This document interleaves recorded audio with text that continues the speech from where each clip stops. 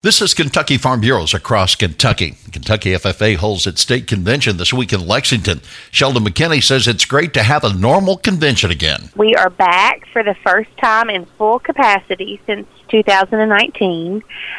We've had a virtual convention. We had a modified convention. This year we are back for a full-out convention where we will host about 3,000 Kentucky FFA members and guests over 3 days. McKinney says students will participate in a myriad of contests with plenty of prize money on the line. Students will receive over $100,000 in prize money from their participation in FFA events, and that money is gifted from sponsors. Some of it comes from businesses, but it also comes from individuals who just believe in the mission and vision of FFA, and they believe enough in us to support us financially. State membership in Kentucky FFA approaching 20,000 agriculture youth. This is Across Kentucky.